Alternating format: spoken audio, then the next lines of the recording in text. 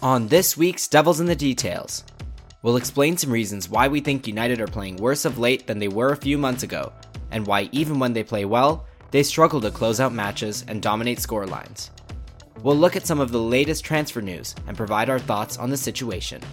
And finally, we'll look at some of our favorite United players from years gone by, past players who could improve current United teams, and past disappointments we think would do much better in the present.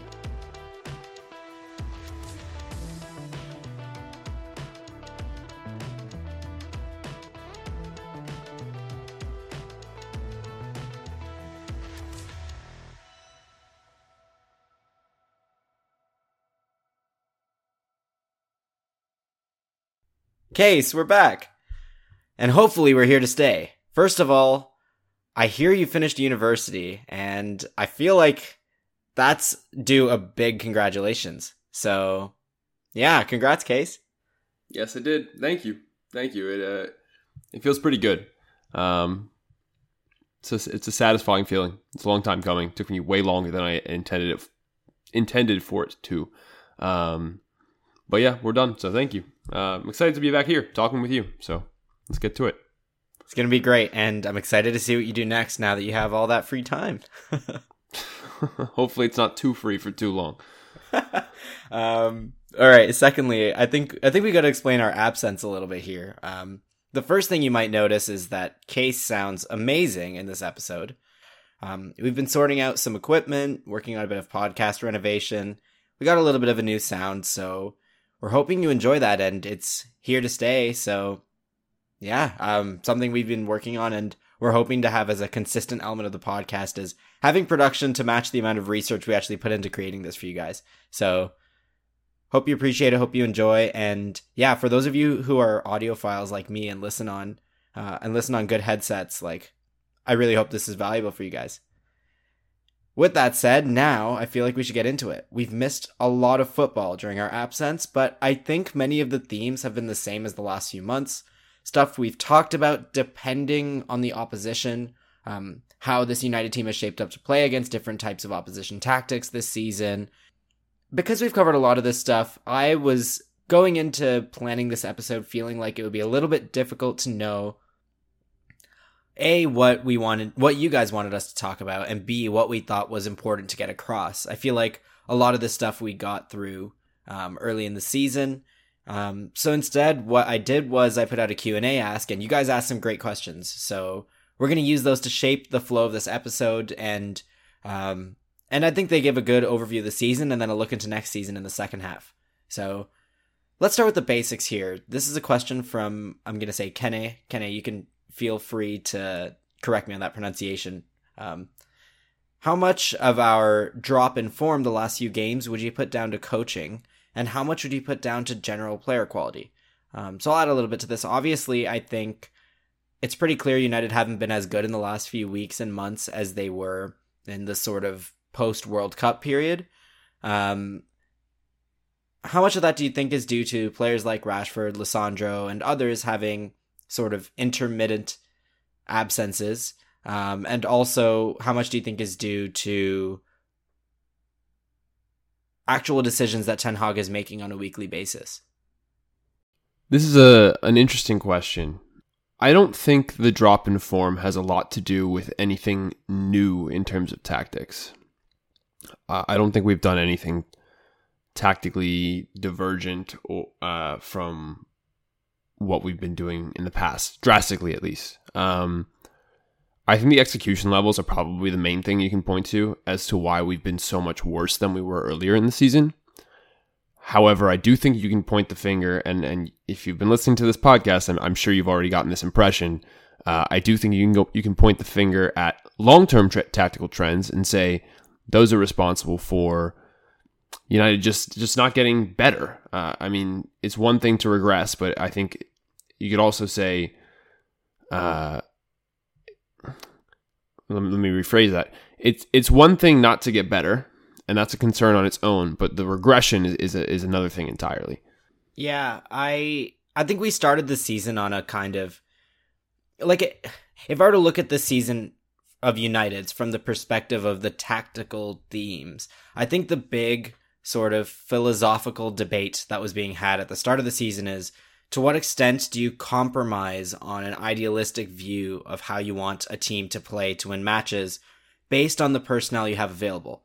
And I think the answer that we've learned is that Ten Hag has been much more willing to compromise than we initially thought he might be, in order to get this team to play at the highest level it can this season. And I think maybe some of the things that made United so effective in that earlier run are now kind of things that are mitigating progress a little bit. But I also question whether it has to do with where he thinks the personnel is at a footballing level, and whether they're able to execute on some of the more maybe complex elements of the press that we've been talking about. Things like the fullbacks pushing, which in theory could be seen as taking an extra risk. Or even things like playing out of the back. Like, I think many of the big defeats this season have come from Calamity just playing out of the back. And I'm not sure that anything has changed in the personnel that would make them more able to play out of the back now than before. If anything, I would say the typical sides that he's been putting on the pitch are worse. And definitely. There's no doubt about that. Yeah, and one point of contention that I would have is that, and like I said this today as well, sometimes when we talk about the technical deficit that United have compared to other top teams, it comes as a result of not having the players available. So Ten Hag has to work with what he has. But also sometimes recently, I increasingly feel like he has some players who are more technical than the ones he actually chooses to play. And that is worrying to me. So the example I gave today was Dalot and Malacia not starting. I know Malacia isn't Shaw at left back. We talked about that. I'm not sure if we talked about that on air. Not having these players on the pitch, like, really hurts United's ability to play out of a press. And I think that showed in the early stages of this match and why it was so, like, back and forth for the first, probably the better part of the first half before United kind of got control of it. Yeah. Yeah, I agree with you. I think I said something to that effect on Twitter about how it's astonishing how many key players at United have massive basic technical faults, or at the very least don't elevate the side with their technicality. I don't think technicality is the be-all end-all. I don't think it's necessarily always the most important thing, but I don't think you can get away with having like 5 or 6 players in your team who cannot receive the ball and turn with it and pass it the ball with multiple angles. It just doesn't work. City have 20 of these players. Arsenal have a dozen. United have like 5 or 6, which, like, I don't know. That discrepancy doesn't seem sustainable to me. And I think you see that play out. It's sort of adjacent to what you were saying. As for Shaw playing at left back today over Malacia, I think that actually wound up panning out and paying off.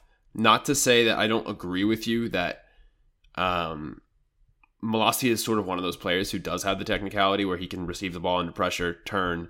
Just kind of, it seems really basic, and it's not spectacular, and it's not going to single-handedly win you matches. But it does keep you from losing matches. And obviously, United didn't lose today, but I wouldn't say that there was a massive sense of control, especially early on, which is odd when you look at the shot deficit, right? Like, it doesn't line up with the storyline of the match. Yeah, we've kind of thrown this idea a few times of an overall technical deficit that exists between United and some of the other top teams. I said it a couple minutes ago. You implied it a couple of seconds ago. And Johnny had a question. He straight up asked, which players does Case believe are not technically good enough? And do any well-rumored transfer targets upgrade on those aspects? And while I think we've sort of danced around these topics throughout the season, I feel like it might be easy to just have like a quick fire. Let's go through the squad. I'll say the name of a player and you say what you think in like 5 words. Based purely on see if I can accomplish 5 words, but okay. Okay, we'll start De Gea, right? I think this is the most obvious one. So, yeah. De Gea is bad with his feet. It's not like this isn't one where I even have to caveat it. De Gea is very bad with the ball relative to Premier League goalkeepers. So yeah, that's simple. A good baseline. It's not like there's a redeeming quality here, which in a lot of other cases there are. You can point out individual passes that he's made this season that looked good. He's overall been a big net negative with the ball. There's no denying that. All right, and similarly, same thing, but Wan-Bissaka. Yeah, I mean, Wan-Bissaka has odd... I'm going to start with strengths because I find it's actually easier to point out weaknesses when you start with strengths. He has like an oddly high level of evasive dribbling ability, but it's hyper erratic. His touch is bad. His passing technique is some of the worst I've seen at United ever. It's improved slightly this season, but still, it's not where you need it to be. He can't be a part. He can't play in central areas as part of a pass and move footballing side. That's a problem. Like, and there's no this is something I think that sort of ties into all the conversations we have about Wan-Bissaka, where people start talking about how he's been playing better. And yeah, there's some truth to it. He's been better this season than he's ever been in a United kit. However, there's no level to which he can execute the duels and not get in the way in possession that will make up for the fact that he is still not good enough in possession. As long as United can't build down the right side with him as a key distribution hub, he's making the team worse, and he's a reason why United can be more easily pressed. He's a reason why United don't dominate matches. It is that simple. Like I realize it sounds like a reduction, and it's like, oh, when are you going to give this guy credit? I'm basically telling you that unless he magically turns into a different kind of footballer, I am not going to give him credit at some point. It is that simple. Yeah, and I think I kind of implied that the opposite is the case for Dalot and Malacia, perhaps who aren't like super high-end players at Premier League level, not to the same extent as someone like Luke Shaw, but players who have a little bit more of the traits that specifically we think this side needs in order to be able to play this type of possession system playing out of the back. Yeah, I mean, there's a lot of different things that go into technicality, right? I think there are a lot of players where I would point to them and I would say, and I'm saying this in the abstract, not necessarily at United. There are a lot of footballers who I would point at and say they have technical flaws, oddly large technical flaws. But then you could also point at them and say, oh, but they're an incredible long-distance passer. How can you say they're poor technically? Clearly that's not true. Look at how they strike the ball. It's a fair critique, but I would say generally when we talk about technical floor, what we're really discussing is your ability to receive the ball from a bunch of different angles, turn with the ball using, both feet, and then pass the ball. Simple passes. Just be a link. That's what we're really discussing when we talk about technical floor. Controlling the ball, moving the ball. That's really it. General ball circulation, I guess. Exactly. Like not giving up possession for no reason, being able to link intricate but simple passing moves. I guess intricate and simple maybe is contradictory, but maybe you have to receive the ball in tight areas and release it quickly, but ultimately you're not hitting a Hollywood pass. So we're not asking like a crazy amount from these players. Like these are just things that top line footballers can do. All right, I'm just gonna keep going through the list. I think we've kind of given enough context. But so yeah, Dalot, Malacia, Shaw, fine. I think Malacia fine. Is an interesting one, right? Because his passing's been kind of erratic this season. Like there are moments where I would say like his technicality has been inconsistent, but in general, I think he's super press resistant, which sort of feeds into what you were saying about like ultimately where is this most relevant when it comes to United and how they can get better. It's having press resistant players, and I think Malacia is objectively very press resistant. So okay. Yeah. I think a lot of opinion is divided about the center backs, specifically Lindelof, Maguire, Varane. I think my view is that Lindelof is the most secure of these three, but none of them are particularly good at actually releasing the ball or making essentially above normal actions on the ball, like things like carrying or passing forward. Yeah, this is a weird one for a few reasons. I'll start with Varane because I think he's actually the easiest one to discuss. Varane is a great defender. He is not good on the ball. He's awkward. Today he failed to execute some really simple passes that cost United possession. He's a great example of a player who is hyper effective, yet he does not reach the desired technical floor. Like, you would not see a player of Varane's technicality playing for City. And again, we don't have to be City, right? Like, I'm not saying you have to bench Varane, but you can't have 5 Varanes. Yeah, I agree. And yeah, it's not like he even covers it up with like flashy passes or anything. He's just limited with the ball. Yep. As for Maguire, I think Maguire used to be a much better footballer than he is now.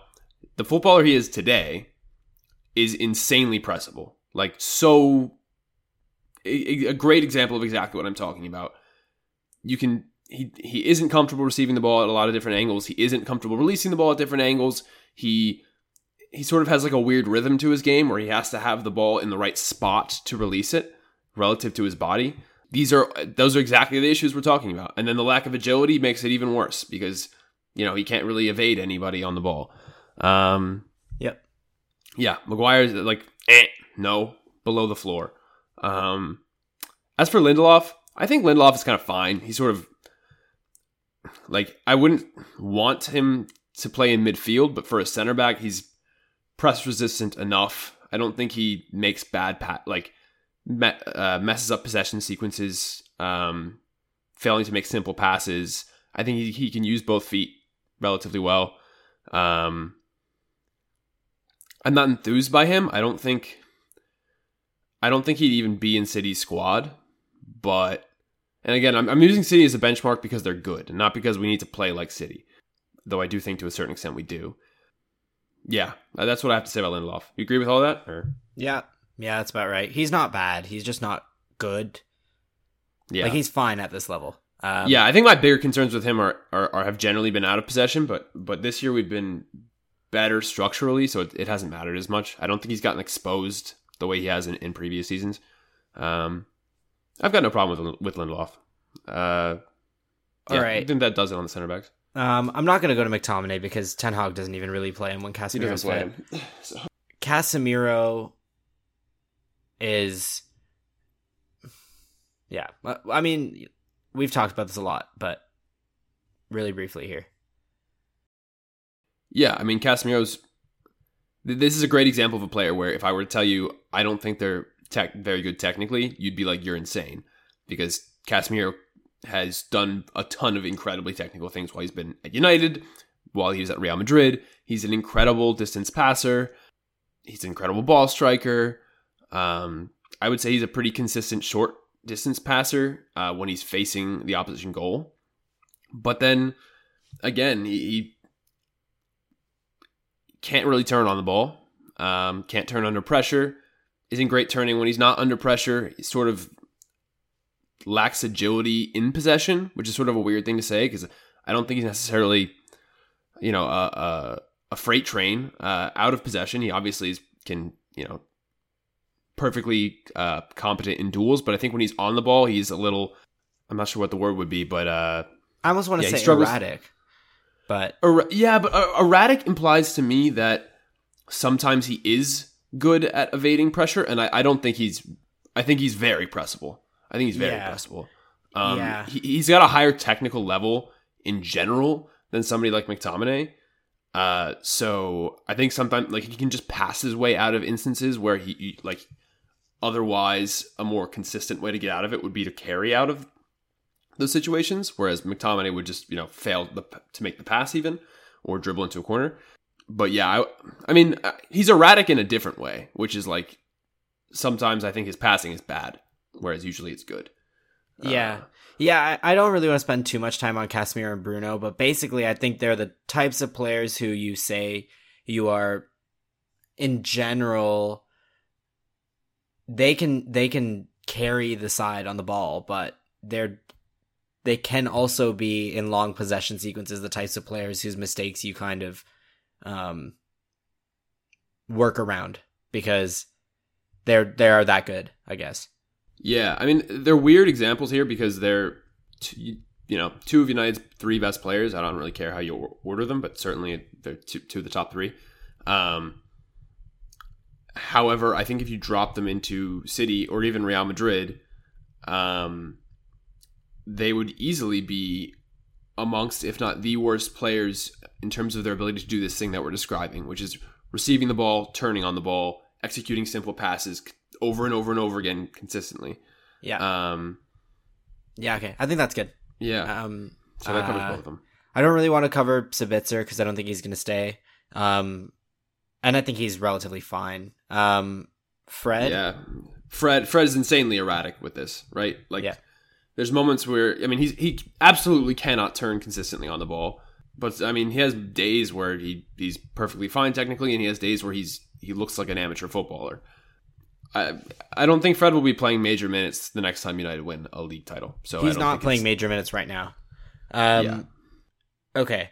I don't think this is particularly important for the forwards. I think we're good there. But I think we want to tie all of that back into the original point, which is when so many of your players have these like little deficiencies at doing the basics, it has a big overall effect on the team's ability to do the basics. And so when we talk about the team having tactical inconsistencies like inability to play out of the back, inability to circulate possession, inability to control games, a lot of those things are things that happen on a team-wide level. And so even though these one-off players in isolation might not be a problem, the aggregate effect of having this many and the aggregate effect of them all having different weaknesses that need to be facilitated is a team that is not that good because the opposition can target them and make it difficult.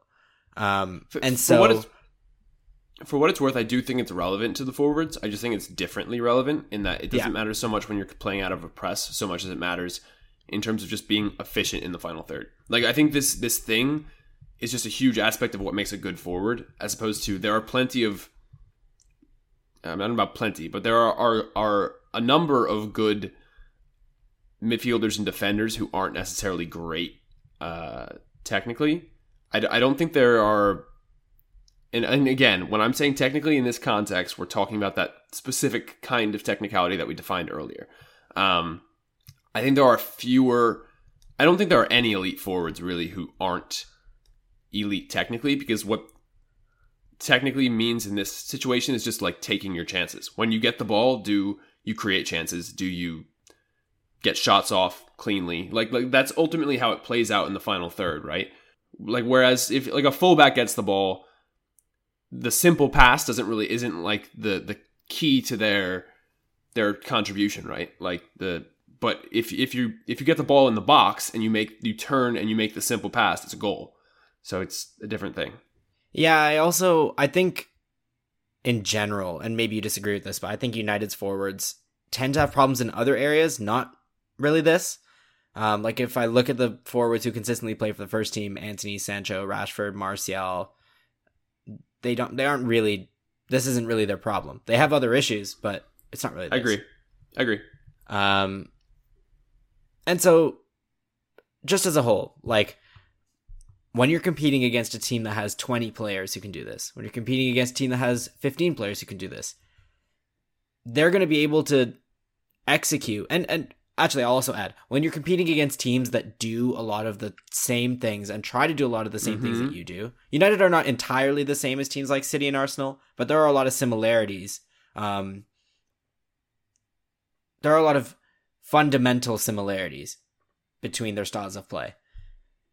When you're competing against teams that just have players who can execute those basic elements more easily, it makes it easier for a coach to implement a style. And I would even go as far as to say, even if those players are worse. So I think Casemiro and Bruno are better than many of Arsenal's players, but I don't think they make it easier then some of those Arsenal players might make it for a coach like Arteta to implement a style or implement elements of in possession play that require the players to be super flexible and able to receive and release and carry at different angles. And I think that's a really underrated aspect of why people look at United's team on paper and go, this is a really strong team. Why is the coach not able to get the best out of them? And also why people look at teams like De Zerbi's Brighton and go, this is not a very strong team. Why are they so good when they take to the pitch? Yeah. I mean, I'm not going to lie to you. I look at United's team on paper and I don't see a very good team.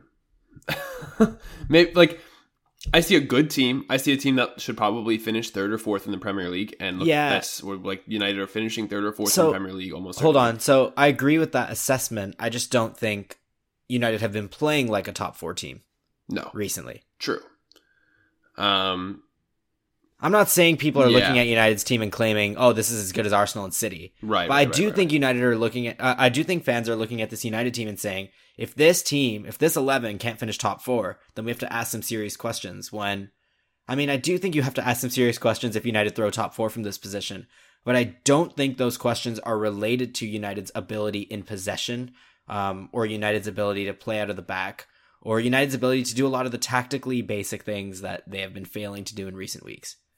There are some things that I think Ten Hag might be responsible for, but not the fundamental stuff that I think this team is bad at. I think those things this team has been bad at for many, many years, and they go beyond any coach. Yeah, I broadly agree. To go back a little bit to what you were talking about with, if you're going up against another side, like for instance City or Arsenal, and you play largely the same way they do, and they have more players who can do these simple things than you can. For those of you who have been listening for a while, I'm going to call back to a very mathy example or explanation that I had like maybe a month or two ago, where I said, imagine the 11 players on a football pitch like they're a network, right? And each player is a point in the network. Let's say you're City. Let's say City, every player has a 90% chance, and I'm making this number up, 90% chance of receiving the ball, turning, making the simple pass, and continuing the possession in a productive way. The way probability works, for those of you, I'm sure most of you know this, but I'm just going to dumb this down as much as possible to make it as simple as possible. You multiply all those probabilities together, you wind up with a possession and a likelihood of a goal. 0.9 times 0.9 times 0.9 times 0.9, you wind up with 0.9 to the whatever, however long your possession is. Let's say United play the exact same way, except half of their players aren't 0.9s, they're 0.7s. Because you're multiplying all of these probabilities together, it has a huge compounding effect. And obviously, that's a super mathematical example, and football is more complicated than that. But it does give you an idea of how these small differences can have massive compounding effects. Yeah, and also, like, in your example, if you're 20% worse every time you touch the ball, and you touch the ball 50 times a game, that's a massive difference. These deltas don't play out in, little moments in a match where a player fails a pass and we go, oh, see, a better player makes this team better because they would have completed that one pass. It shows up in everything across the board in massive aggregate tallies. So all of these players make a small difference to that aggregate. My mistake actually was even making the difference that large. Really what it is City have a bunch of 90%, and United have a couple of 80%.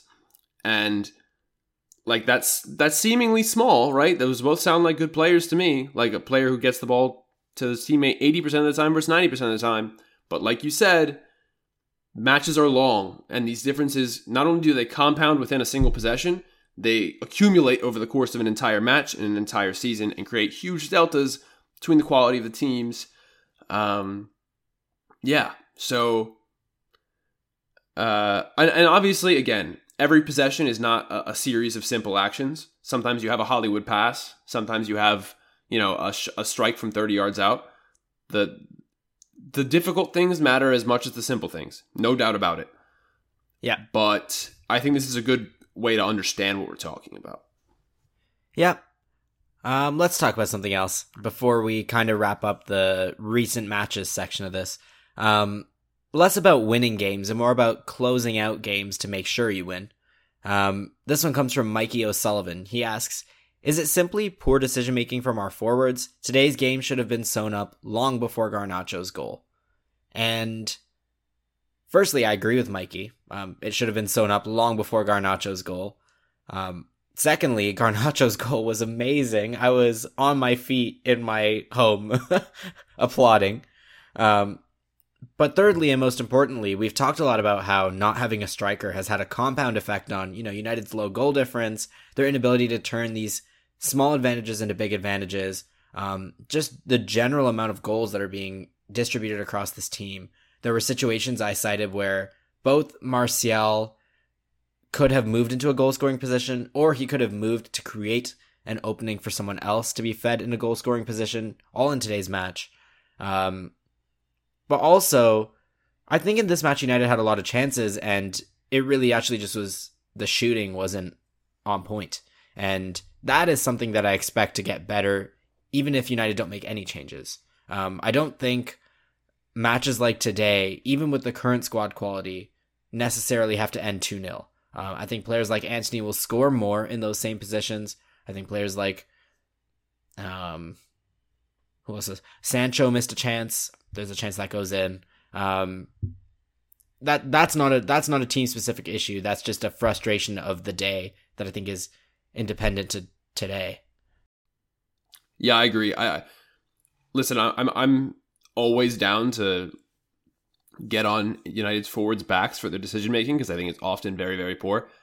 Aside from one instance today where I thought Antony should have passed to Martial, I thought the decision making was fine, and I agree the big difference was shot execution. And I don't even think the shot execution was terrible. It's just sometimes you're going to be 10 inches within the post, and sometimes you're going to be 10 inches wide of the post. And I don't like to break down shooting outcomes match to match, and I know you don't either. So, yeah, I think for me that was the big difference. I thought the performance today was fine. I'm much less concerned with like anything that happened in this Wolves match, and more. I'm gonna be honest. You can probably hear it in my voice. I've been pretty down about United the last 2 weeks, more because of long-term trends than anything else. Yeah. Okay. So let's talk about the long-term trends behind why this United team are not like battering teams. Or I think we spent the last half hour talking about why United don't beat teams, why they struggle to win matches, why they struggle to look good throughout matches. Let's talk about matches where United look pretty good or okay for the most part, but the scoreline is 1-0 going into the last 5 minutes. What's the problem there? And I know, okay. Let me. How does a striker fix the problem? And I think we've talked about this before, but just really quickly touch upon it for new listeners, or this is something we've been talking about more in December and January than now. So why? How does signing Victor Osimhen or Harry Kane, even though I think we'll talk later about how we don't really want Harry Kane, but how does signing one of those players fix this issue? Yeah, so again, this all comes down to, it doesn't actually all come down to this, but another way that we can apply our silly little mathematical model to understanding this is it's all about success rates in the final third, right? Let's say United let's say United now, and I'm making these numbers up again, these are totally made up, get the ball into the final third 20 times a match. And let's say with their current forwards, I don't know, 50% of those end in high quality shots. If you get a striker who's significantly better than Martial, than Martial, which I don't think is hard, you can get that number from 10 successful, big chances in a match or good shots in a match to 12 or 13 or 14. And generally that's going to, result in more goals, and you're going to be way less likely to be, biting your nails at the end of these matches. You'll be in more control as a result of game state, as opposed to even necessarily controlling the match better. United could be exactly as good out of possession be exactly as good in build-up and simply be more efficient in the final third and score more goals. And it's really kind of a hard thing. Go ahead. Yep. Sorry. I was going to say, and this is a rare case where I really do think it is not that complicated to swap Martial/Ronaldo/Weghorst for another striker and get a lot more goals. I agree. Because good movement from strikers facilitates good creation from players. It's a two. Yeah. There's a passer and there's a receiver. Having forwards who can create 0.6, 0.7 expected goals worth every 90 minutes they play versus players who are at 0.3, 0.4 is actually a goal every 3 games. Like if you do the math. I do think United can take advantage of that entire difference or close. Martial, Ronaldo, and Weghorst have a combined 5 goals this season. Or today Martial scored 1 more. So I think it's 6 and one of them is a penalty. That's terrible for a striker. Like I think more than 2/3 of the teams in the Premier League probably have a single striker with more than 6 goals. They've at least one of them has been on the pitch for probably 75 to 80% of United's minutes. If you replace that with one striker who is just better at getting shots off, you're going to create a whole lot more goals. And I'll add one more thing, right? I think United and Newcastle have kind of paralleled for a lot of the season. There's a lot of things that have been kind of up and down between the two teams. After 35 games, both teams have 66 points. I think they do a lot of similar things in many ways. I think they're also in some ways at similar tactical points in their personnel development where they've kind of had an influx of really good players in the last year or so, but are still kind of holding on to some players who are technically not quite there from years before. It manifests in different forms, but I think there are a lot of parallels you can draw between these two sides. And Newcastle's goal difference this season is 32, and United's goal difference this season is 10. And I really think that looks like a massive delta that people have been talking about all year. But I think if you break it down, it's 22 goals. It comes down to the Brentford, City, and Liverpool games are a 14 goal difference against United.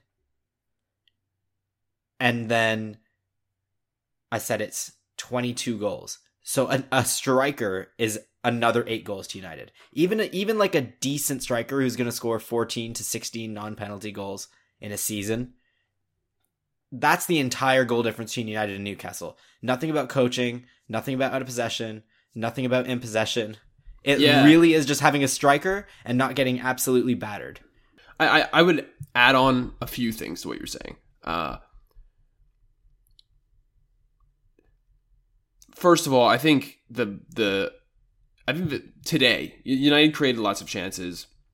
I think Martial wasn't great, but he wasn't awful.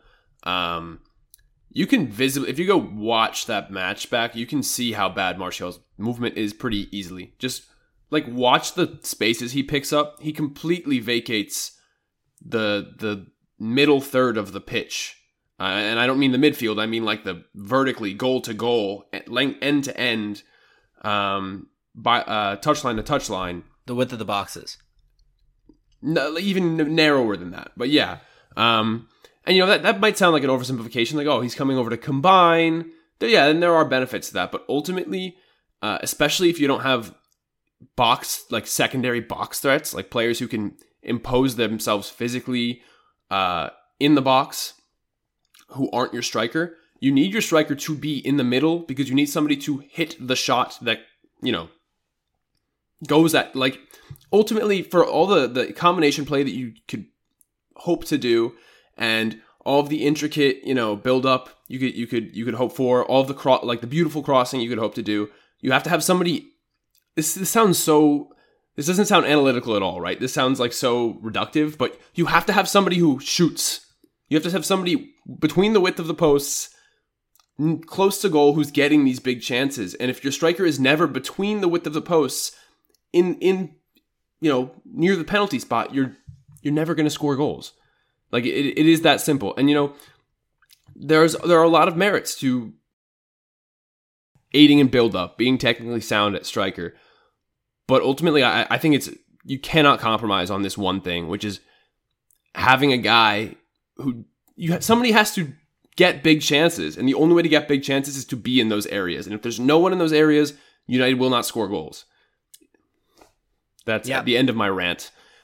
I'll add one more thing, and I'd say I increasingly believe that, having a traditional number 9 who plays the role of that goal scorer is important for most sides in football. There are very, very, very rare exceptions, but I will add that United are especially not an exception to that. A lot of people seem to think that United need and I'm holding up quotes here because I don't particularly like the term, but a false 9 who can facilitate the other strong goal scorers in this team. There aren't other strong goal scorers in this team. Rashford is, at best, a 15 goals a season Premier League player. I know he might have more than 15 this year with games to play, but that's because he's over his XG. Those seasons are not going to be the norm from Rashford, nor should they be expected to be. Your wingers don't typically score 20 goals in the Premier League. United are especially a case of that. The goals in this team are going to have to come from somewhere. United have signed a right winger for a huge sum of money. Their best 2 attackers are their left winger and their attacking midfielder. That leaves the striker to score the goals. I cannot, that is the priority. It sounds so non-analytical. It sounds like 2 guys down at the pub being oh, you need to buy goals. We need goals. But that actually is the reality of it in this instance. United lack players who are capable of being efficient, being A, available, and B, efficient in the box. And those are the players who score goals in the Premier League. And yeah, it is that simple. I'll add one more thing to this conversation. You mentioned that this has not, we haven't even talked about out of possession stuff here. If United were to get a new striker, and that striker was even league average out of possession, that would be a huge boon to United's out of possession play.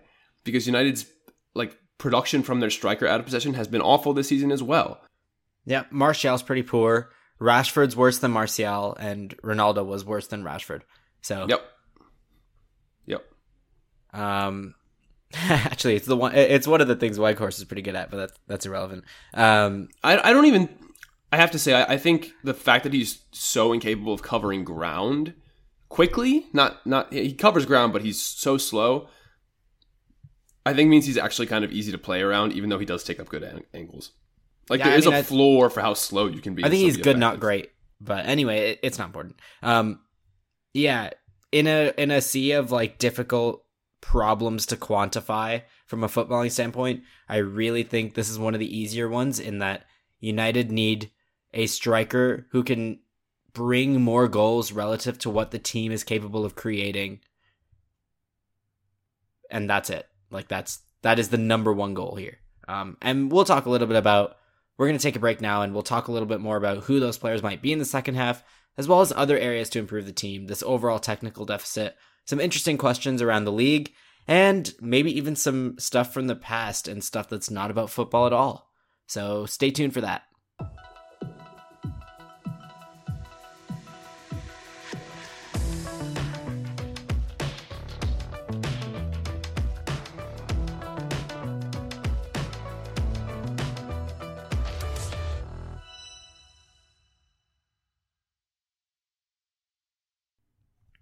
Welcome back. We're going to start with some transfer talk. I guess we'll call this future details. We got a lot of questions about transfers. I think some of them are really good. We'll start with Kenshi, who asked, what's the take on Eriksen's future? Is he capable of playing another 2 years in the Premier League? Can he still be counted to impact games against top 6 sides? And if the answer is no, who are the ideal replacement candidates? I like this question because we haven't talked about Eriksen in a while. He has been injured, he's returned relatively recently, and I don't think he's returned super ceremoniously. I think he's struggled a fair bit. Throughout the season, we've talked about how Eriksen is not a zero, but he's not really involved out of possession for United. Especially in the latter half of games, we've talked about how Eriksen struggles to get through, at least seemingly. He seems to noticeably wane in his ability to cover ground after an hour. And even in the first hour, he's not exactly a top athlete. Eriksen is also in his 30s. We know he's had a long career. I think to say United would be planning a future without Eriksen would be harsh. I think he's still going to be around, but I don't think he should be the primary option in this position for the duration of his contract at United, which lasts another 2 years, as Kenshi implied. Yeah, so I think as for the whether he can play in the Premier League for 2 more years, if he starts off next season looking as tired and as, inept out of possession as he does right now, I would say no. However, 2 things. It's the end of the season. Even with his injury, I think there's a lot of reason to believe that like fatigue is playing in here. So I'm not going to make that assessment from a physical standpoint now. For that reason, however, the club will have physical data, and so they'll have better answers to this than I will. So internally, you could, like, if we were working at the club, we could actually probably answer this question right now. While I'm going to pass on a definitive answer there, that's not me saying this is not an answerable question. It's just a question that I think is a lot easier to answer internally. Which takes us to the actual question, which is replacing him. Which is, I think, is a kind of a fun conversation. I think if you'd asked me this question 4 months ago, I would have been like, I'm not sure there's a good option other than Frankie. I don't think that's true anymore. I think there's actually a lot of exciting options. I think my answer is Romeo Lavia. I think he's sort of in that range where I think he can wind up being elite. I think he's already ready to contribute, not necessarily start every match, but contribute. I think he has that ball carrying dribbling ability that we've talked about all season that you're looking for. He's really young. I don't think he'll be too expensive. Yeah. For those who don't watch Southampton, who have had a miserable season and actually have just gotten relegated today. Apologies if anyone's a Southampton supporter listening. I think Romeo Lavia has made them watchable throughout the season, regardless of how the well only they've reason played. I've watched their matches. Yeah, so I think Lavia, the thing about Lavia that stands out to me is that he, has the technicality, the kind of technicality that we were talking about earlier on the podcast today, which is, your ability to execute simple things consistently over and over and over again. I also think he's quite physically robust for his age. And has a good engine, and he's good out of possession in terms of his ability in duels. And those are all for me. Those are the keys for me. I think his passing range isn't excellent. I think his long distance passing isn't super consistent. But that's something I can see him working on and getting better at. I think that's definitely something you can improve on, especially given how strong his technical foundations are otherwise. He's not a guy you're going to have to teach how to kick a football from scratch. Yeah, I think those are the key things for me. I think he definitely more than plays out of possession. I think some people probably even view him more as like a Casemiro type.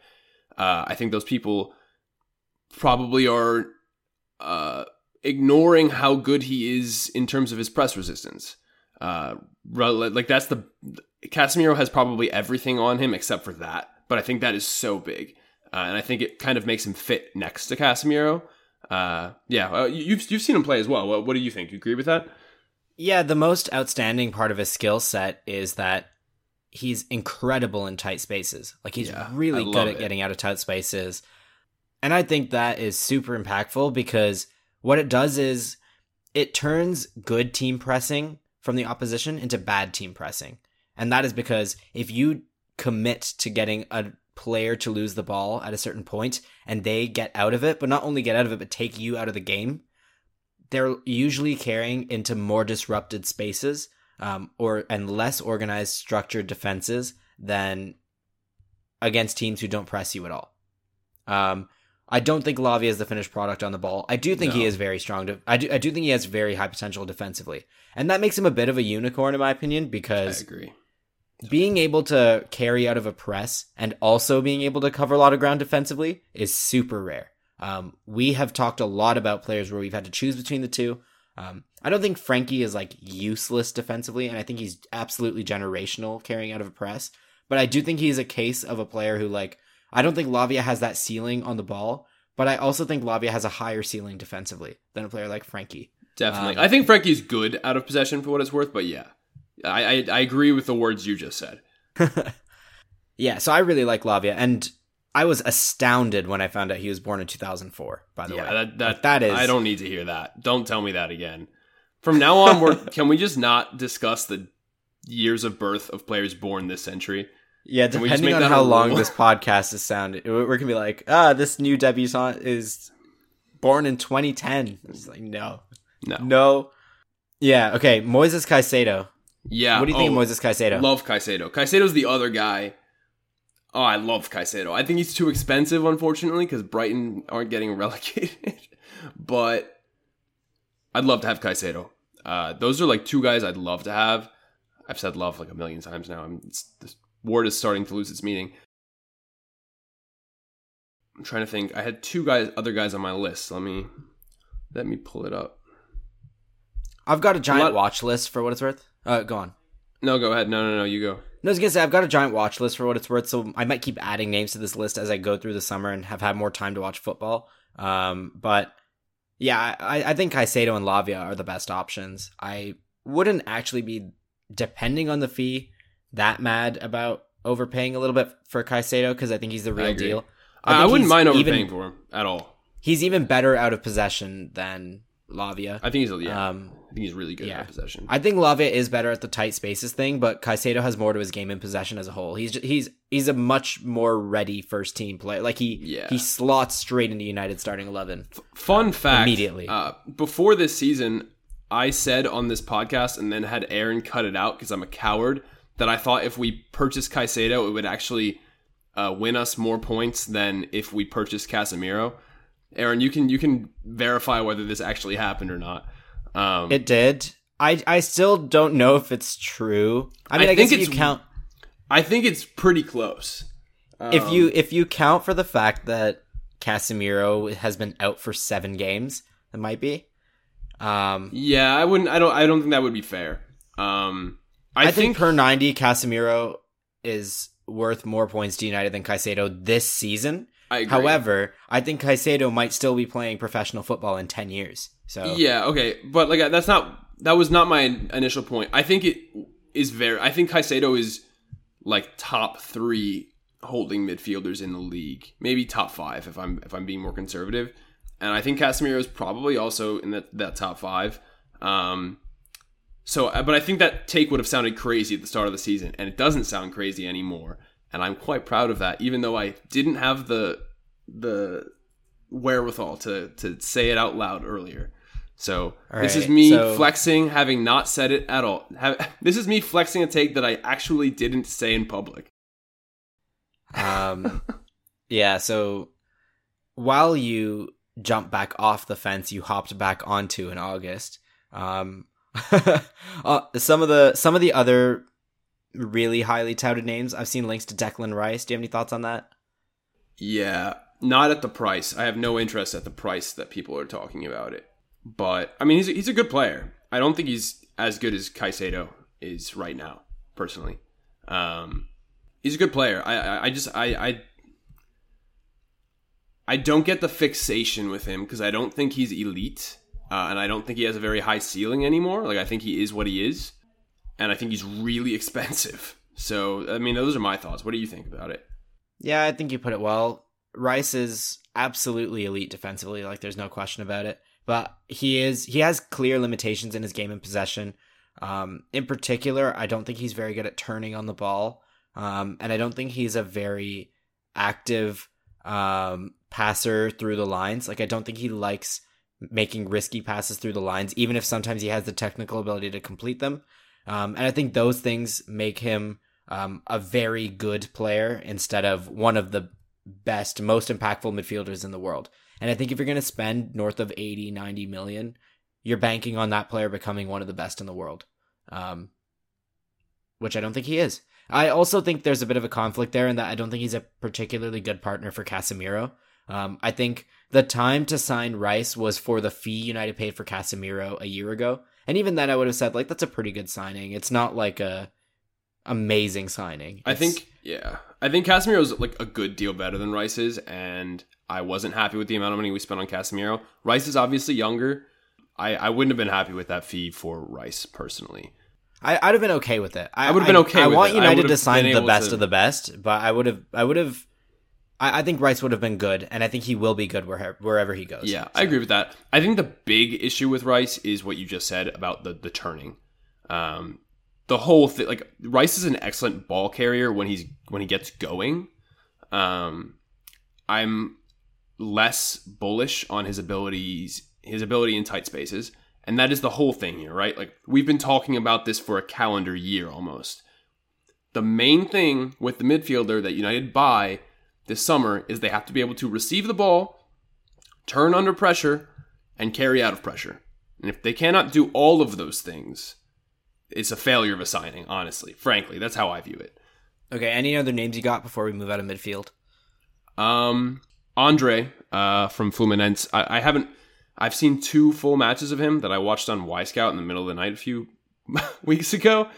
But there seems to be some noise around him. I think he's really talented. I think he can do that thing I was just describing about receiving, turning, dribbling out of pressure at a really high level. I think he's up there with the best in the world at it. I think there are question marks around like from what I've seen, and again, it's very limited. I would not draw conclusions about a player from 2 matches. I'm very strongly against that. But based on the limited viewing I have done, I think there might be question marks about the rest of his game. Yeah. What about you? Any others?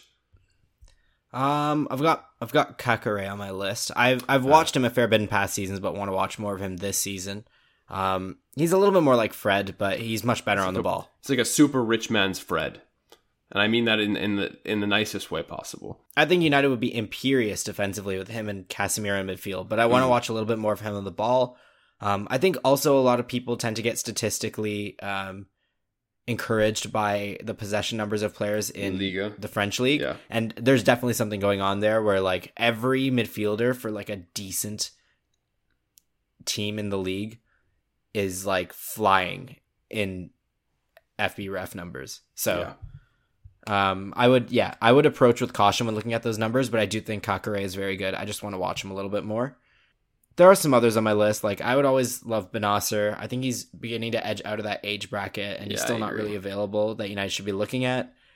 Below that, there's a couple options that I think are like half decent, but not at the same level as the players we've talked about. So I think I'm good. Yeah, and also you get the idea. Like I think if you can draw the commonalities between the players we've mentioned and what we've said about them, you could probably project our views onto what you've seen of other players. Yeah. And at that point, any differences in what you think and what we think are interpretations of our watching of the game, as opposed to disagreement on what United actually need. So, I think, basically if you watch a midfielder and they are erratic or inconsistent or even just sub-elite at receiving the ball, turning out of pressure, dribbling out of pressure, you can guess my viewpoint on whether they're a good fit for United this summer. Genuinely. Because there's varying degrees to which you can do the rest of the things, and the rest of the things matter massively. But if you don't have that first thing, I'm really not that interested, because you're not going to solve the problem. All right. So we talked about how Southampton got relegated today before spending 15 minutes on other midfielders. And James Rolanti asked, other than Lavia, which he already knew we'd love Lavia, is there anyone who we should or could poach from potentially relegated sides? Nana Kofi Asiyama, please correct me if I'm wrong on that, asks, which players would you like us to sign from Southampton and other relegation candidates? Currently, the teams in the drop zone are Southampton, Leicester City, and Leeds United. And I have to say it looks pretty bleak for all of them, but Everton and Nottingham Forest could still get relegated, I would say. Let's keep it to the 3 that are actually in the relegation zone, I think. Yeah. Because I think the odds. So anyone else from Southampton? We'll start there. Yeah, Walker Peters. I'd be very. I really like Walker Peters. At a very low value. If he was one of a few midfielders that came in, I wouldn't mind Ward-Prowse. I don't think he's great, but I love the set piece taking, and I would not mind him playing like 2090s and having this. I just think United need to get way better at set pieces. I think it's a really easy way to get better, and I think he could make a huge difference. I will agree to disagree on that one. I think he's better than Sabitzer is, and I think he's younger too. He's better than Sabitzer, and he is not younger. He's like the same age roughly. You think he's better in open play than Sabitzer? I do, yeah. to see him go elsewhere. I don't think he's going to like make the difference. But he's like 29 this year, FYI. Okay. Sabitzer is... Yeah, this is a firm no for me. I do not think... Sabitzer's 29, so yeah, they're basically the same age. I don't think he is good enough to be playing minutes for United. And I don't think he will play enough for his set-piece ability to bear out meaningfully over the season. So I don't know. I think his set-piece... I think he's like probably the greatest set-piece taker in the history of the sport, maybe. So I think it would, but... He's up there, but yeah. I don't know. I mean, if we're signing set-piece takers, I'll have Messi, but... all right. Well, that's... we're talking about players we can get from relegation sides. Okay, so. Southampton. Yeah. Anyone else? I don't think so. I don't think there's anybody who I'm like, oh, I gotta have him. What about you? Yeah, no one comes to mind. I've seen promise from Alcaraz in his early Premier League time, but it's too soon. There's a couple others, like I think Bazunu has been promising, but his shot stopping's not good enough to make the leap to starting for United yet. Che Adams is kind of fun too, but I like Che Adams, but he's playing a position that's super competitive. He's not a striker. He's like a second striker / number 10. He's not going to come in and play minutes for United there. And then Bella Kotchap and Salisu have had decent seasons. Yeah, I like Salisu. One's right-footed, one's left-footed. I wouldn't mind, but it would be fee dependent. I wouldn't see either of them playing a ton of minutes for United next season. Yeah. Okay. Leicester. I think Leicester have some more interesting talent. Yeah. I think Tielemans definitely is United quality. I don't think he's like United starting quality, but I take him. He's on a free as well, regardless of whether Leicester stay up or not. I'm not gonna lie to you. Leicester's probably one of the sides I've watched the least of this season. They are insert adjectives that are mean. Madison, like I just take wrong him. Fit for United. Yeah. Like I'd take him. Just whatever. Daka. That would be fun. I would like Daka. Not like I think he's gonna, turn into a star, but I think he's good enough to turn into like United's second choice center forward. So I still don't think the sun has set on Daka bagging a ton of goals for a team that is decent. Yeah, he joined Leicester at the time they turned awful, and his numbers at Salzburg were insane. A joke. They made Haaland's numbers look bad. Yeah. I'm not saying he's better than Haaland or anywhere near Haaland. He's also nowhere near the all-round striker, but I do think there's still a possibility that in the right team he could bag a bunch of goals. I agree. So I'd be down for that. Yeah. I think that's pretty much it. Yeah. Yep, agreed. And then that leaves Leeds. There's not a lot there. They have a lot of mid-table players. Like, I don't think they should be in this position, but not a lot that United would sign. I love Luis Sinisterra. That is more an emotional thing for me. I do think he's good enough to play for United, but not start. I guess Tyler Adams, maybe you think he's good enough to be like a bench piece. I used to love Bamford, but like I'm not sure that Bamford's actually relevant anymore. Yeah, Nanto is quite good. I think he's probably their best player. I would take Nanto. Yeah, I think Nanto, Aronson, Adams, none for United, and Mark Roca even. They all have good I like Roca. Features, I forgot. And I also, I like Roca. I feel like I'm forgetting somebody. Most of their starting 11 really should be staying in the Premier League, but they might get relegated. So we're definitely forgetting somebody. Okay, this isn't actually as dire a squad as I had in my head, but yeah, not a lot of top 6 talent. People have talked about Meslier. I think Meslier will probably become a very good goalkeeper at some point, but he's not one now, and he's way too much like De Gea to be going for that. Next question. Jay, as well as Kanan Murali and Simple Burner, all asked about Ahmad's future, both next season and going forward.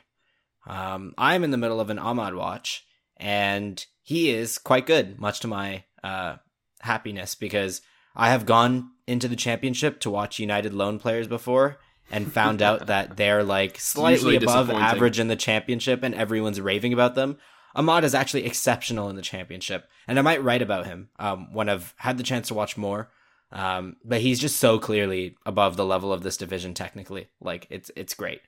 There's a lot to say about Ahmad, but the long story short is he is contributing fewer goals in the championship on an expected basis than Antony is in the Premier League.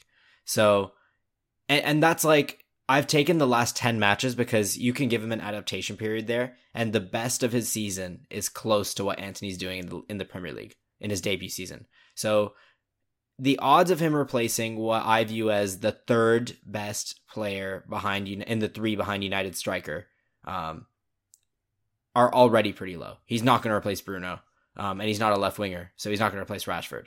So Ahmad's not going to come in and be a starter for United. However, United lack left-footed wingers. They lack people who are good at retaining the ball. Ahmad is an exceptional decision maker in attacking situations. He's really good at using his physicality. He is not an expansive passer, but a capable passer. The main concern is that his dribbling kind of resembles Sancho in that he has a lot of skill and can deceive his man, but can't really create separation because he can't accelerate out of 1v1 situations and capitalize upon the mistakes that he forces from his marker. I'll write about him with more practical examples, but basically I think his current level and profile could be useful for United next season, but he's not going to start for United, and he's not going to start more than like 20 to 25 games as a squad player. So unless Ten Hag is looking to rotate the squad a lot, which I'm skeptical of, it might actually be better to just loan him out again. I think the worst thing you can do here is to bring him back and not play him. Either you bring him back and play him, because I think he can be a little bit useful, or you let him go on loan, because the value he'll provide on loan is more than the value he'll provide in 10 appearances. Yeah, I agree with that. I think the only concern with Ahmad at this point is, not the only concern, but I think the key concern with Ahmad at this point is whether he's just going to be another guy who looks tidy but doesn't do anything, like doesn't score or assist. Which I think is very possible. Which I think is very possible. That said, I still like the player. I just want to see him play in the United kit. So if it were up to me, I'd be like, yeah, let's keep him next year and just see what he is. But I agree with you. The prudent thing is probably to send him on loan.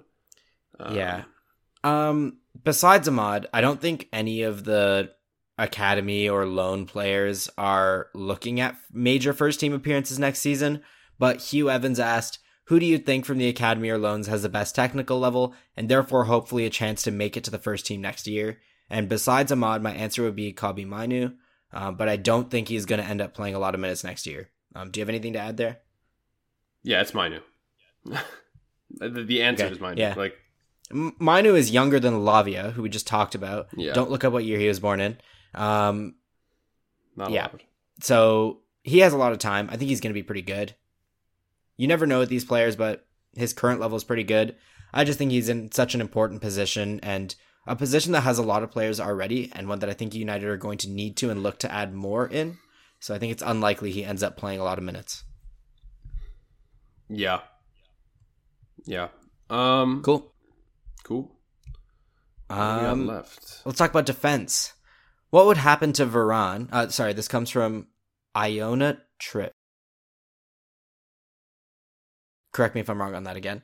What would happen to Varane if we sign Kim Min-jae from Napoli? And what role would he have in Erik ten Hag's system? So I personally haven't watched a lot of Kim Min-jae. But as a related question, SD asks, United has huge problems building out of the back. Would signing a guy like Kim Min-jae or Timber, plus having Dalot and another right back and Martinez, mitigate the need for a Frankie de Jong style deep lying playmaker? I think I can answer that question pretty well. So if you've watched Kim Min-jae and you can say anything about him, I've heard he's pretty good. Napoli's great, so I'm sure their star center back is probably pretty good. Yeah. I like Kim Min-jae. I've seen him play probably 6 or 7 times. I'm really doubtful that United are going to buy him. Yeah, I would be astonished. Why is that? Sorry? Why is that? I just don't think United are going to be in the market for like a top of the line right center back in the summer. Like I don't think it's going to be a priority. Gotcha. Yeah, that's fair. If it is anyone, it'll be Timber. Just because I think that's how we've seen business has been done. And I think those links are stronger. Yeah, but Kim Min-jae is excellent. I think he would bench Varane sooner or later. Not because I think Varane is bad, but because Kim Min-jae can actually do the things we were talking about on the ball. Yeah, that simple as that. As for the second question, which I think kind of included Timber. Can you repeat the question again? Sorry.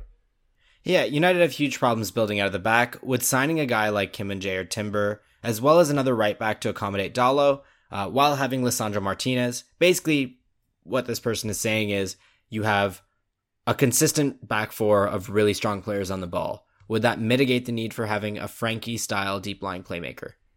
Mitigate, yes. Enough, not even close. You need to have midfielders who can receive the ball, turn on the ball, dribble out of pressure. It's non-negotiable. There are not good teams that don't have these players. Yeah, that's how I view it. I challenge you to, and I don't mean this like combatively, but I challenge anyone listening to find me an excellent football team in the last 3-4 years who hasn't had midfielders who can do that. You can't challenge at the Premier League or the continental level like without it.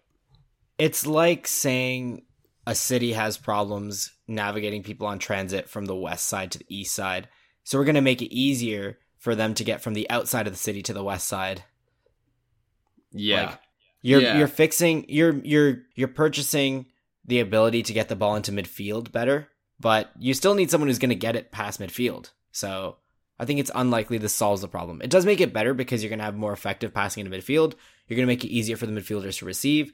You're going to have fullbacks who can play midfield and receive from the center backs, but that's only situational. You're not going to solve most of the cases, which are going to rely on midfielder who gets a ton of touches a game and gets United through a ton of build-up work. Yeah. Cool. Agreed. Okay, strikers. Are Kane and Osimhen really the only strikers that United should get? Could we gamble on a Højlund or a Gift Orban? We do have to solve 3 positions with an okay budget, even with new ownership. This comes from Aditya Siddharth. As well, Yuhan Luik asks, how do you solve a problem like Martial? Sell him. I don't think Martial should be playing a ton of minutes. I am kind of laughing because I just read it out like the Sound of Music song. You did. Which implies that, like, how do you solve a problem like Martial solves the problem?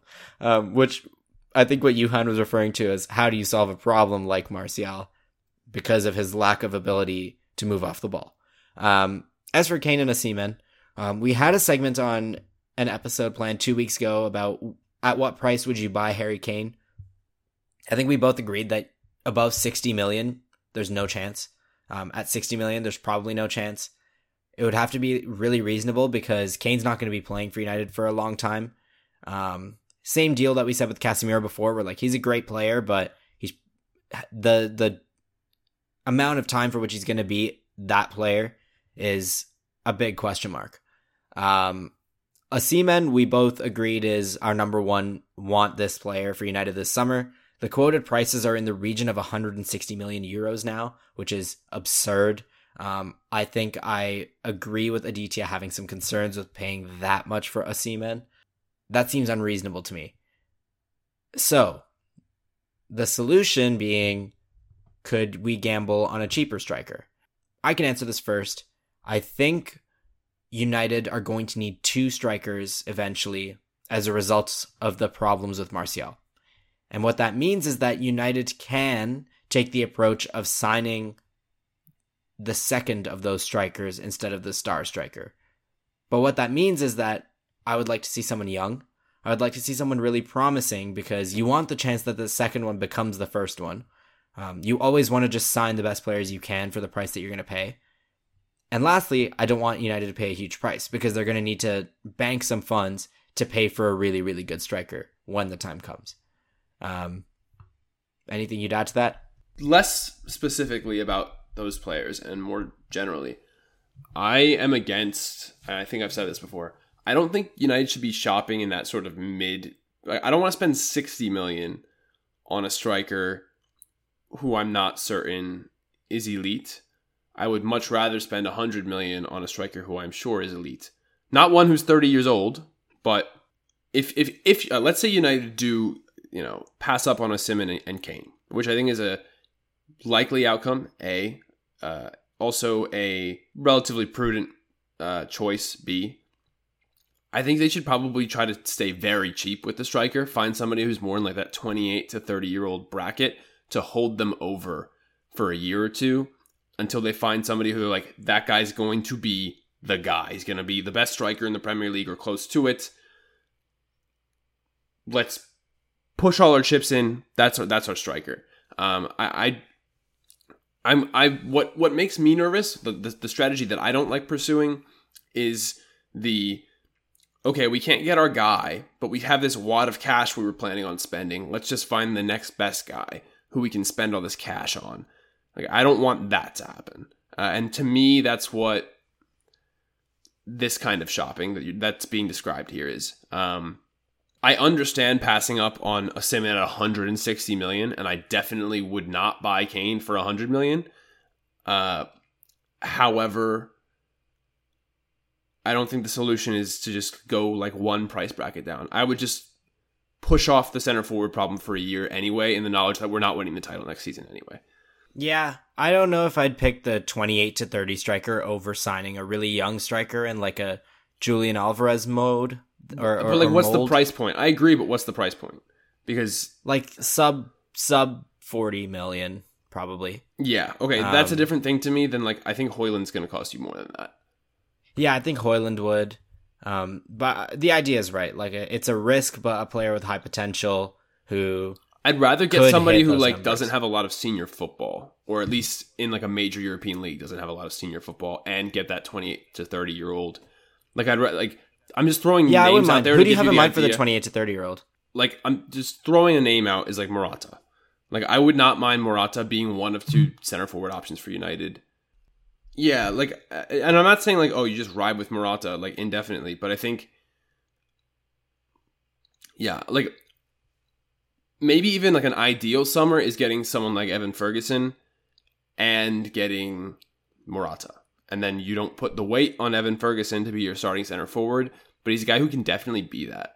And maybe Evan Ferguson isn't the right, maybe that's not your guy, but like somebody who's got less than 1,500 career minutes in a top 5 league is like, I think where you want to be shopping, because you don't want to be spending 80 million on a sub-elite talent. Like Vlahovic is like what frightens me. Like I have no interest in that deal. For instance. Cool. Yeah, I pretty much agree. If you are going to buy a Vlahovic, and I mean, preferably not him specifically, because I'm not big on his talent, but if you're going to buy a player in that bracket of like good but not elite, it has to be cheap. Like it cannot be a lot of money. All right. I think that's good. Last question on the transfers. G. Nifton, any cheap or free players you would want United to sign this summer?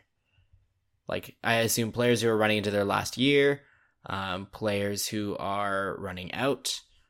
I don't have anybody immediately on my mind where I'm like, oh, I want that person free.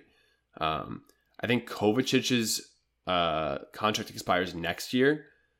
I would love to have Kovacic. Just from a footballing perspective, I think he's kind of what United need. If they can't get somebody young, or maybe to if United get two central midfielders, I think he'd be great as one of them this summer.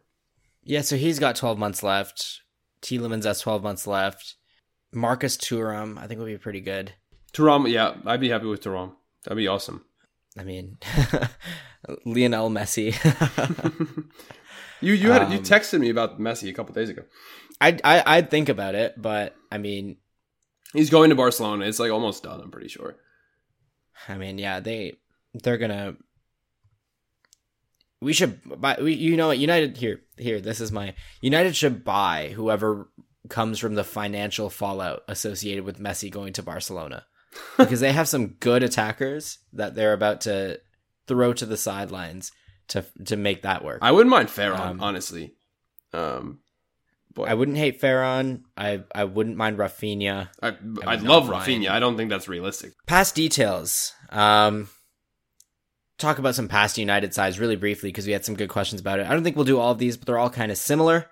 I'm going to go to Vandal Bears asked, are there any United players from the pre-analytics era who you think are underrated, whose impact or output wasn't fully appreciated then but would be now? And similarly-ish, Joe Pierce asked, if you could pick 3 former United players to come into our current squad in their prime to play next season, who would you pick and why? And even similarly as well, Conrad, who is my cousin and somehow puts up with me and listens to the podcast every week, asked, which United player, past or present, would you most want to go see play live? Kind of all similar. Past United players you love, would love to see, think are really good, think the data didn't recognize. One example that I think Vandal cited was Michael Carrick. I agree. Carrick is amazing. He's like a wonderful deep lying playmaker and relatively modern, so I think he'd still be really good today as he was in the mid 2010s. Any years before that? Any others you have in mind? Nani, definitely. Like Nani was one of the best players in the Premier League for like 2 years, and nobody talks about him that way. And that's a good one. He'd also be one of the 3 players. And I'm gonna stick to players that I actually watched for the picking 3 players that could come into the United side right now, because I don't want to just go pick like Sir Bobby Charlton as if I actually was watching Sir Bobby Charlton. Nani would be one of them. I think like that kind of creativity and dribbling ability and broad, insane technicality would be huge. Just like, and also the raw output. The number of assists he racked up during his prime was insane. Like he was creating big chances for fun. I think he'd be perfect. Maybe his out of possession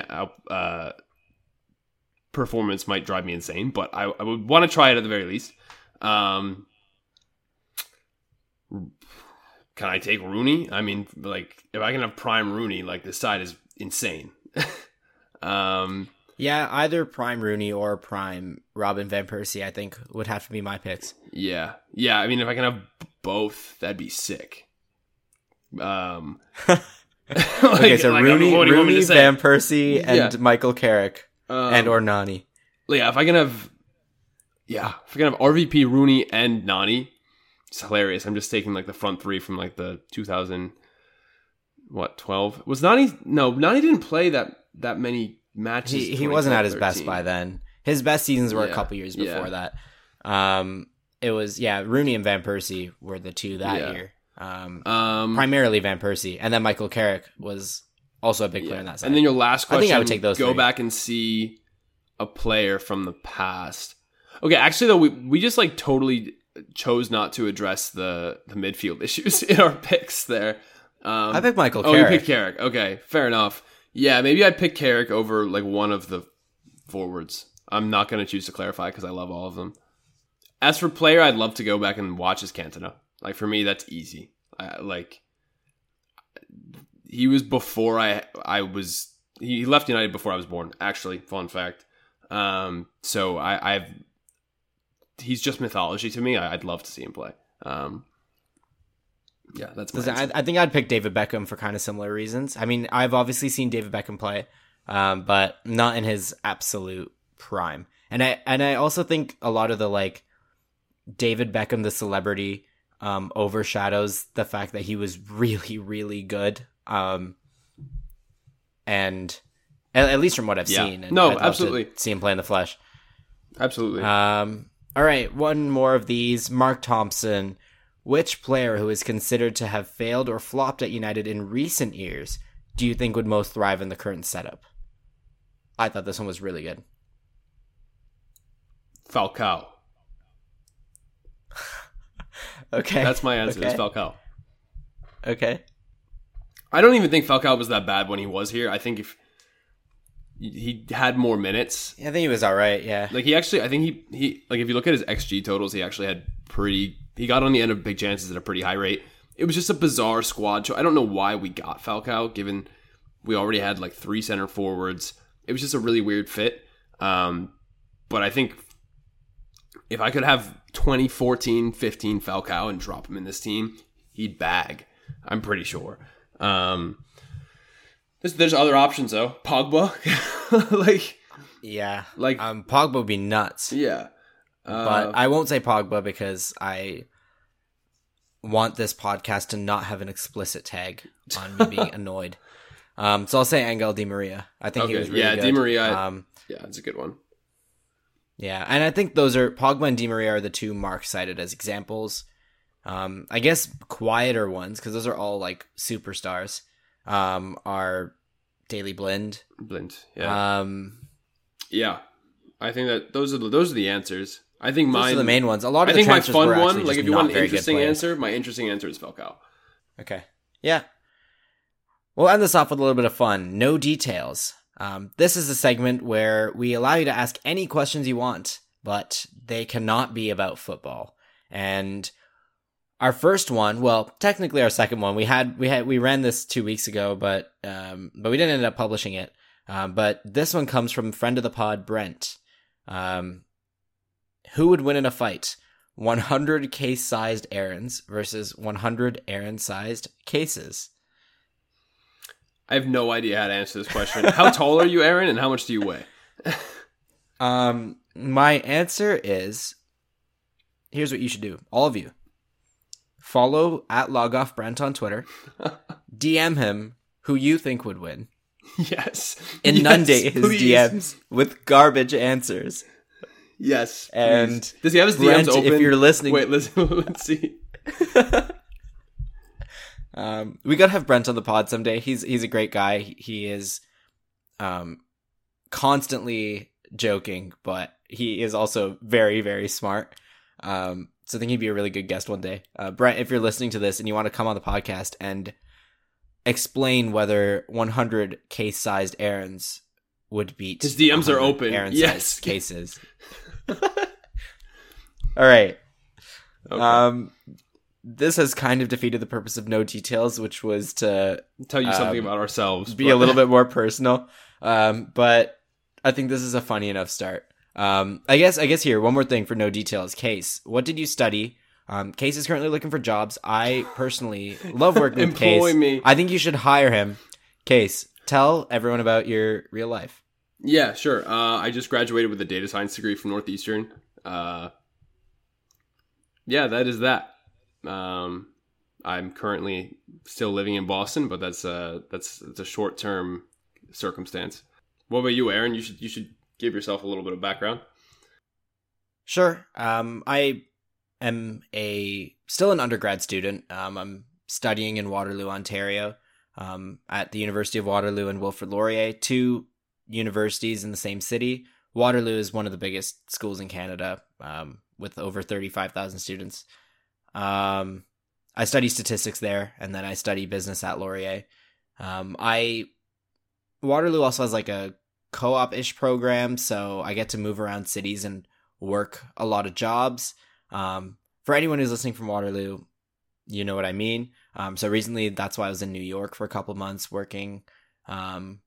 Last year, I was working in tech. This year, I've been working in consulting.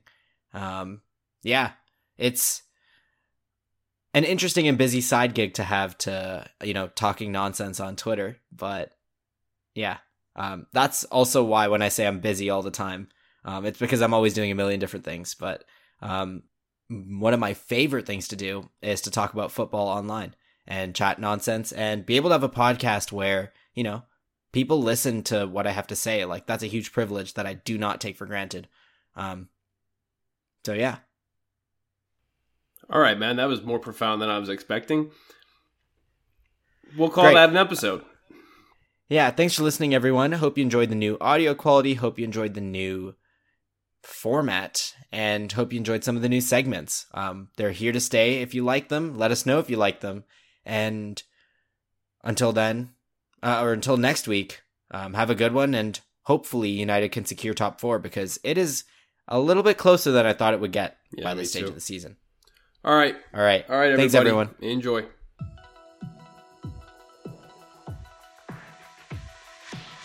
Hope you enjoyed this week's Devils in the Details. You can follow us at Devils ITD Pod on Twitter or on a variety of streaming platforms. Our awesome theme music was made by Jacob Connor, who you can find at Jacob J. Connor on Twitter. Have a great week, and we'll see you next time.